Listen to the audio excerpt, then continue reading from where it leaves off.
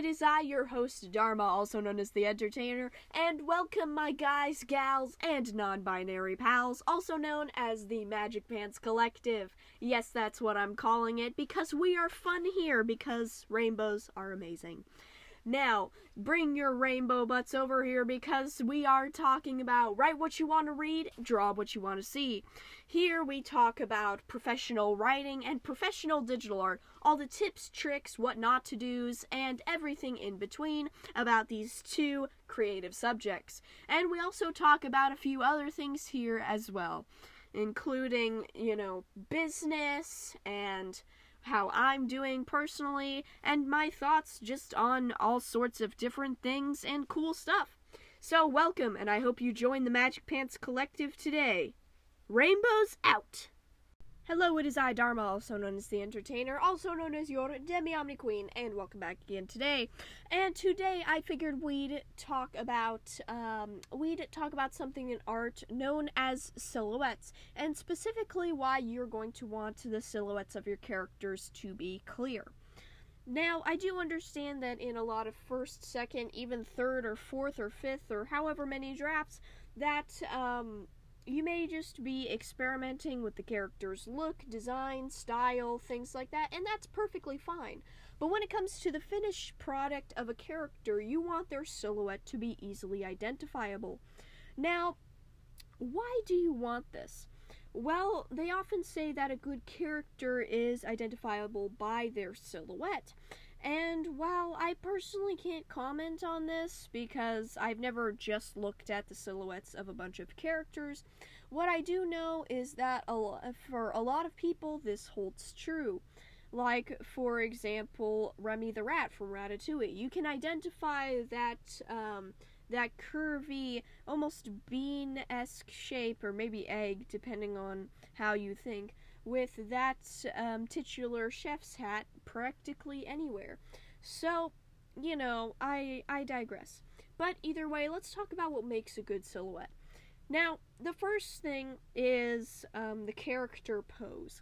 Now, admittedly, there will be some character poses that are used throughout a work or series of works that would not make good silhouettes. For example, somebody with crossed arms, holding onto their body with legs close together, you probably won't be able to identify who they are in that sort of closed-off position. Now, if you had a more open position, like for example the arms extended out, maybe they're in fist form, maybe they're taking a battle stance or something, some sort of wide stance where you can tell clearly what's going on, makes a good silhouette. Now, of course, I'm sure there are some exceptions to this rule, such as designs that are just so out of this world that it's hard not to be able to identify them no matter what position they're in, but these are few and far between, especially when it comes to purely humanoid characters. And so when it comes to these characters, we've got to rely on either grand or open stancing.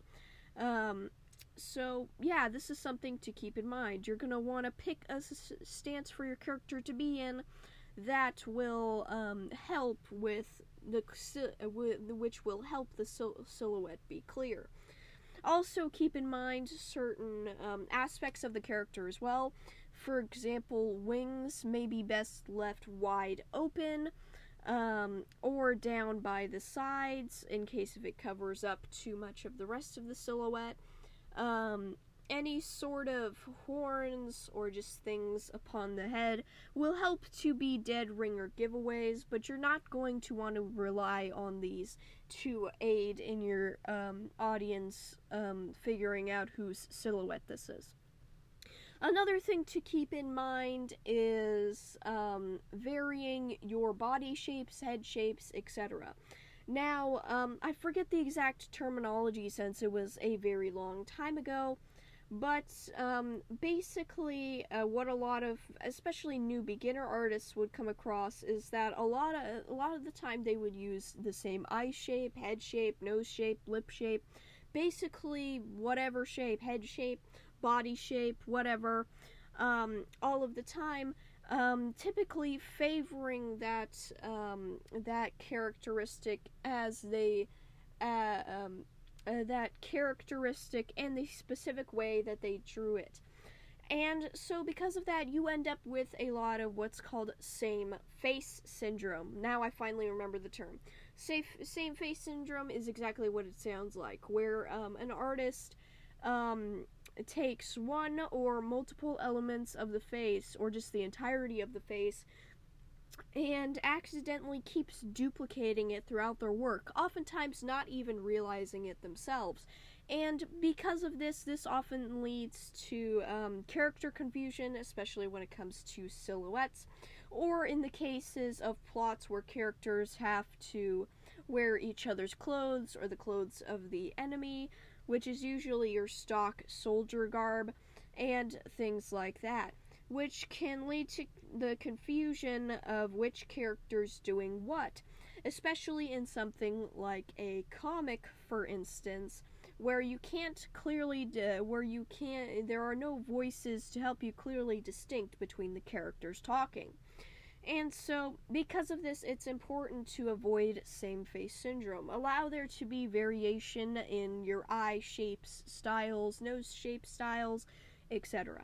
The same thing goes for the body. Now, I've never heard anyone use the term same body syndrome, but the same things apply here as to the face. So that's what I'm going to call it.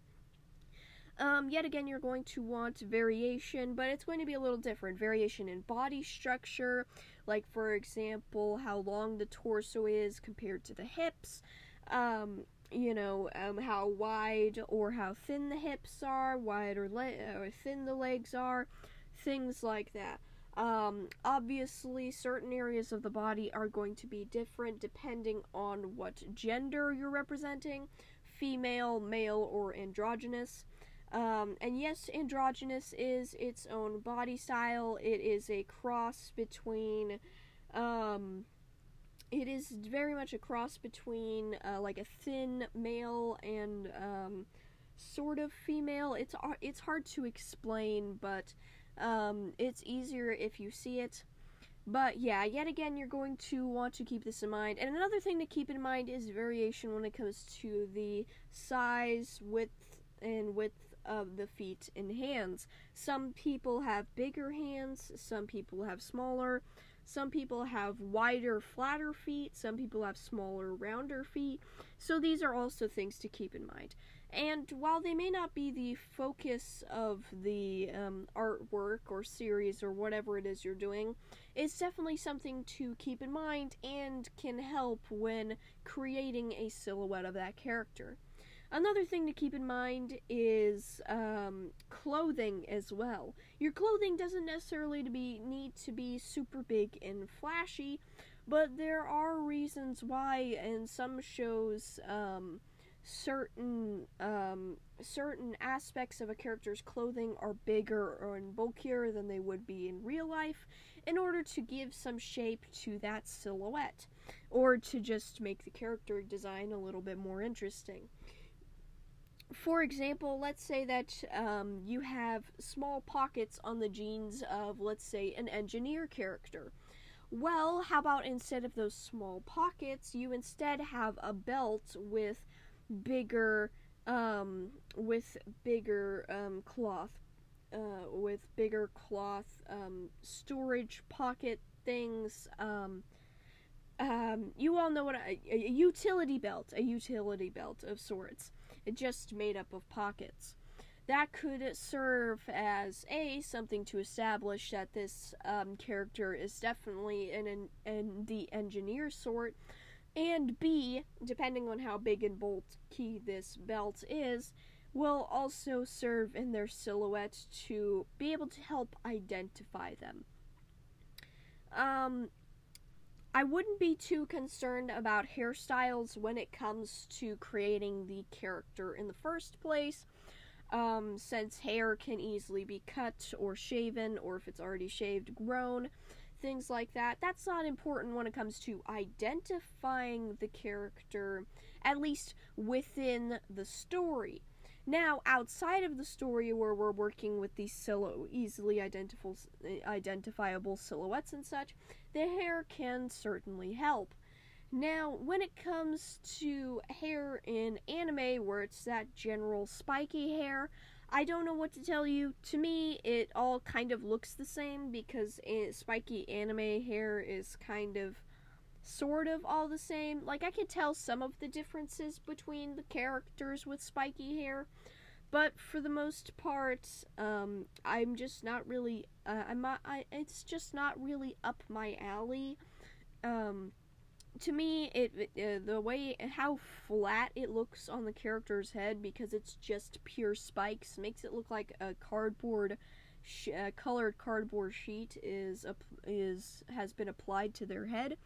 But I digress. Aside from that hair, most different hairstyles will also help you identify between different characters.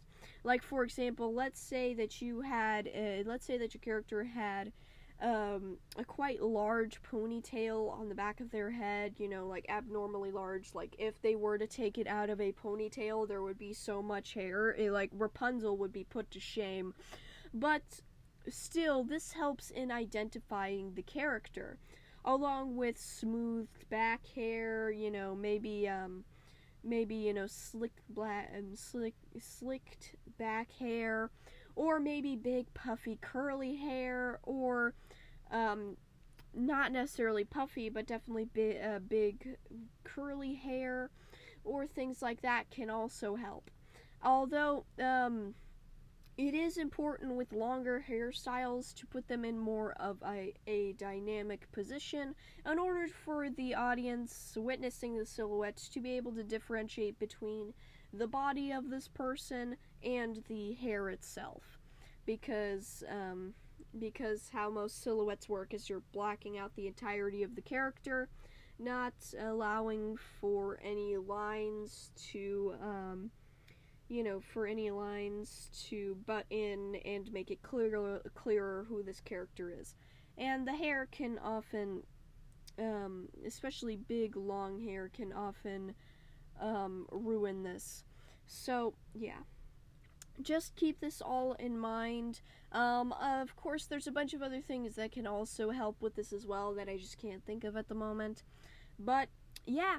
So, if you all would like to see more from me, then go ahead and check out the podcast episode description down below.